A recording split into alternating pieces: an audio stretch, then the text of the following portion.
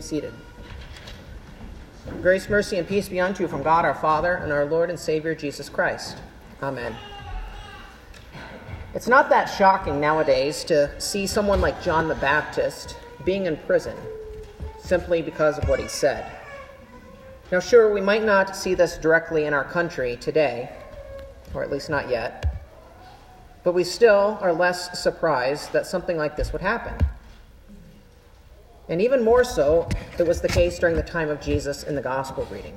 So here's John the Baptizer. He's in prison because of what he said, because of what he preached.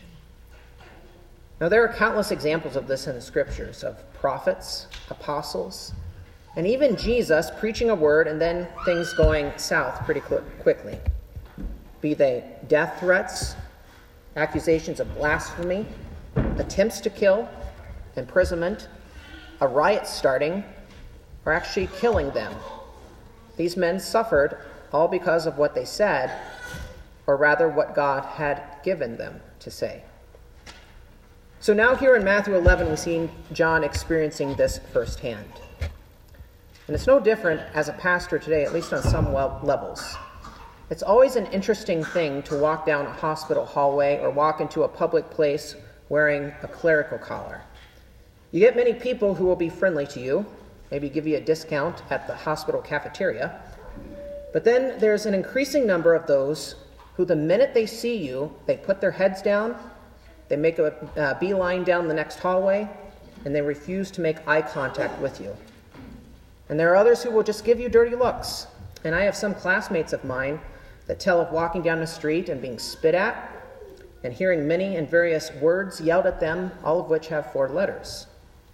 And there are other things that happens this way too. This past week at our Winkle, our monthly circuit meeting, Pastor Woldemath brought up how someone told him they didn't like coming to his church.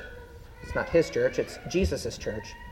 Because they got angry when he preached from the pulpit against abortion, against things like living together before marriage, against homosexuality, and all of these things. The person just flat out told him the church needs to get with the times. This person was not a young person, but someone in their 70s. Now, sadly, I've had similar situations with that, either in person, over the phone, or indirectly. We've had people even leave the congregation for reasons like this. And there are countless other examples from all over that we could spend hours recalling. And all of this is nothing new. But thanks be to God for faithful men who would suffer, however great that may be, before being offended by God. It's because they know the Lord and his word, and they know his truth, and they know that salvation is found only in Christ. And so love is seen in all of this. So what's the point in all of this, especially on this Sunday named Gaudete, which means rejoice, right? It seems like quite the downer. Well, let's go back to the beginning of the gospel reading today, and the question brought to Jesus, and what the Lord said in answer to it. Now when John heard in prison about the deeds of the Christ, he sent word by his disciples and said to him, "Are you the one who is to come, or shall we look for another?" And Jesus answered them, "Go and tell John what you hear and see. The blind receive their sight, and the lame walk. Lepers are cleansed, and the deaf hear, and the dead are raised up, and the poor have good news preached to them. And blessed is the one who is not offended by me." So when we look at John the Baptist, we see what was his purpose and his office. And his whole purpose and office in this world was to point people to Jesus. That's what the Lord called him to do. That is what was prophesied of him. And he was to make ready the way for the Son of God. It was never about him. And his whole work is summarized in that great event when he saw Jesus and preached on the banks of the Jordan River, "Behold the Lamb of God who takes away the sin of the world." There's a reason why we sing that same thing before we receive communion. We're pointing, there's where our Lord is now, here at this altar. That was his job. Getting people ready for this event was calling them to repentance, lest they come under God's wrath and condemnation. So their lives were leveled, they were exposed in their sin, and cleared the way for the Lord to come with redemption. Now in prison, John is still doing what he was called to do. Even up to the final times of his life, he was pointing people to Jesus. In this reading, John's disciples go to Jesus and ask what their teacher, John, had told them to ask. It was in a sense, Jesus, are you the real deal? Are you the Messiah, or are you just preparing the way as well? And the answer Jesus gives is similar to the manner in which John preached. Jesus pointed them to the Word of God, spoken long ago by the prophets. So all of these promises and prophecies they had heard and were waiting for were fulfilled in the one standing before them. Jesus is the Lord. And he says, blessed is the one who is not offended. Or literally the word here is scandalized by what he does and what he says. Blessed is the one who hears his word and keeps it. So Matthew goes on to record, he says, as they went away, Jesus began to speak to the crowds concerning John. What did you go out into the wilderness to see? A reed shaken by the wind? What then did you go out to see? A man dressed in soft clothing? Behold, those who wear soft clothing are in kings' houses. What then did you go out to see? A prophet? Yes, I tell you, and more than a prophet. This is he of whom it is written, behold, I send my messenger before your face, who will prepare your way before you. So Jesus then, after these guys leave and go back to John to report back what the Lord had told them, he addresses the crowds. And the crowds in Matthew's gospel are a mix of believers and unbelievers. He uses specific terms for specific people. And so Jesus looks them over and he asks them in effect, listen guys, what are you doing here? And what and why did you go to hear the preaching of John?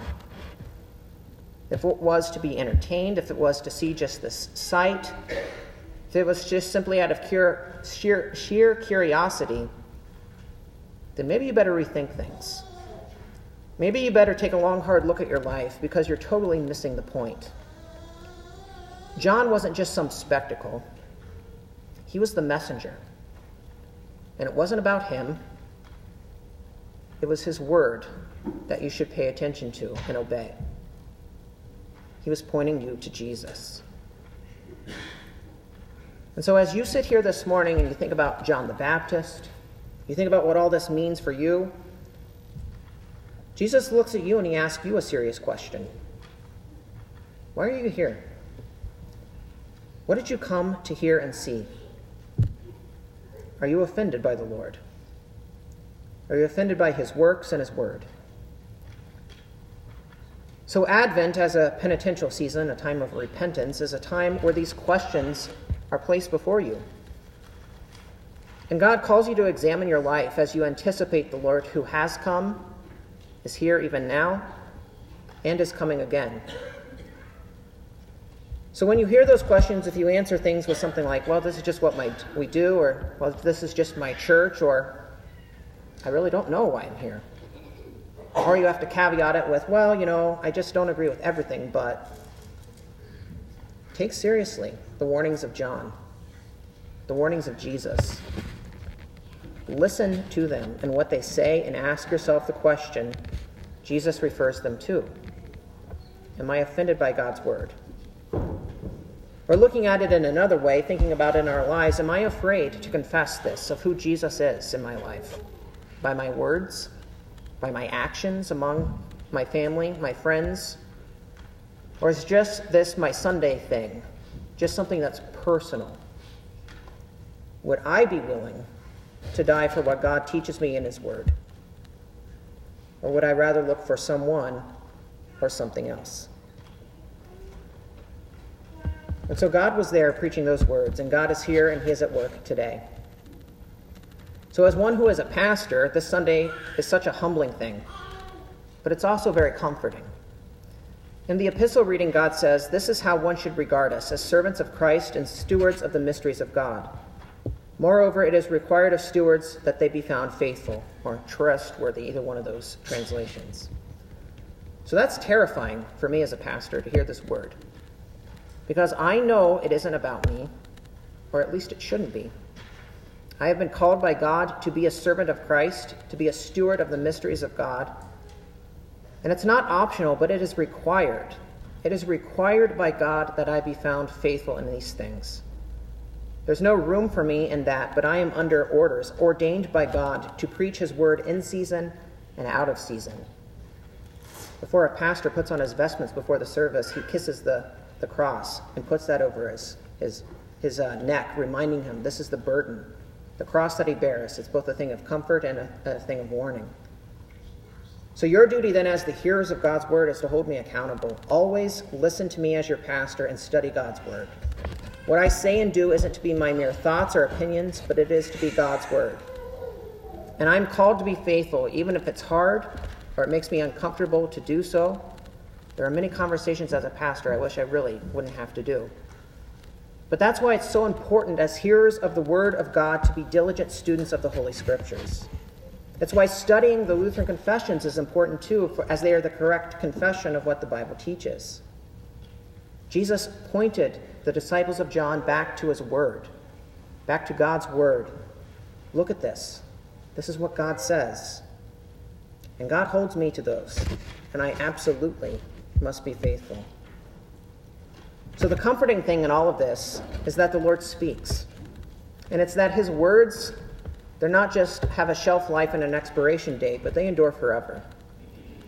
And so God is near in your life as his word is read and proclaimed, and it brings you Christ. It brings you his benefits. So it's hard, whether you're a preacher, whether you're a hearer, because both of us live in this world, a world that is no friend of Christ, no friend of his church. But you see, God knows this, and he is the one who has overcome the world. He's the one who came among his own and was rejected by them. Jesus and his word were offensive, and they still are. The cross itself is a scandal to unbelievers. The gospel of God, saving you by his grace alone on account of Christ alone, offends people, so much that even to this day, people are killed for preaching and confessing this. In 1 Peter 2, God says, "For it stands in Scripture, behold, I am laying in Zion a stone, a cornerstone, chosen and precious, and whoever believes in him will not be put to shame. So the honor is for you who believe. But for those who do not believe, the stone that the builders rejected has become the cornerstone, a stone of stumbling and a rock of offense. They stumble because they disobey the word, as they were destined to do. But you are a chosen race, a royal priesthood, a holy nation, a people for his own possession, that you may proclaim the excellencies of him who called you out of darkness into his marvelous light." So, dear Christians, rejoice in the Lord always. Again, I will say, rejoice. Let your reasonableness be known to everyone. The Lord is at hand. Jesus became the rock of offense so that you would have the place of honor. So looking at this Sunday in the church year, it's not surprising what happened to John as he eventually was killed. It's not surprising how people treat pastors. It's not surprising when now Christian men, Christian women, Christian children are killed for faithfully confessing the faith. Those things should not surprise us. That is what happens when God's word is faithfully preached. The cross is soon to follow, and God's people will suffer. But we are not surprised, nor do we lose hope, because we see our Lord is the one who bore the cross for our salvation. And we see the Lord is the victor, for by dying he has destroyed death. So there really is great reason to rejoice this day, because Jesus has made peace between you and the Father. So while the world may be hostile to you, may even want to destroy you and kill you at times, that's not the case with God. You've been reconciled to God by the blood of Christ. Your sin is forgiven, and you stand as one who calls God Father, and one who knows that you will live forever. Baptized into Christ, you know that man can only destroy the body, but the Lord will raise your body from the grave. John the Baptist lost his head, but the Lord will give him a new one in the resurrection. The trials and sufferings of this life are hard. They test us, and our fallen flesh wants to doubt. It wants to give in, but the Lord strengthens you along the way. He feeds you with his own body and blood, which was crucified and is risen for you, and you cling to him for help. You cry out, "Lord, have mercy." You go back to his word and the promises he speaks to you all throughout your life, and know that he won't forsake you, even when it appears everyone else has. God is the Lord, and he will keep you in his arms, and no one can snatch you away from the Father. So no matter what you face in this life, the Lord goes with you, and you fix your eyes on him. You're never put to shame by Jesus because he endured the shame of the cross in your place. So have comfort this day, the dear saints of God. Have comfort, for your Lord has redeemed you, and you have eternal life. All of those things spoken of by the prophets, as Jesus pointed the disciples of John back to those things, the Lord has fulfilled his word. He's the victor by his life, death, and resurrection. And he has sent into your lives the Holy Spirit, the Comforter, to deliver to you what he has done for you and gives you that comfort through his holy word and sacraments. You have been called by name in baptism, and you are a child of God. So rejoice in all of this, and that's real joy, not just some upbeat or feeling good, but a joy of Christ that rejoices, even as the martyrs could rejoice as they were being tortured to death and killed for the sake of the faith. Even as you rejoice as you take your last breath on this earth. It's the joy that is a repentant joy, as we'll say in a few minutes before we receive communion. That knows your sin and knows and clings to Jesus, who is your advocate with the Father, who intercedes for you at his right hand. Rejoice this day in Christ, who has come, who is here now, and will come again. Rejoice in this salvation for you now and forever. Amen.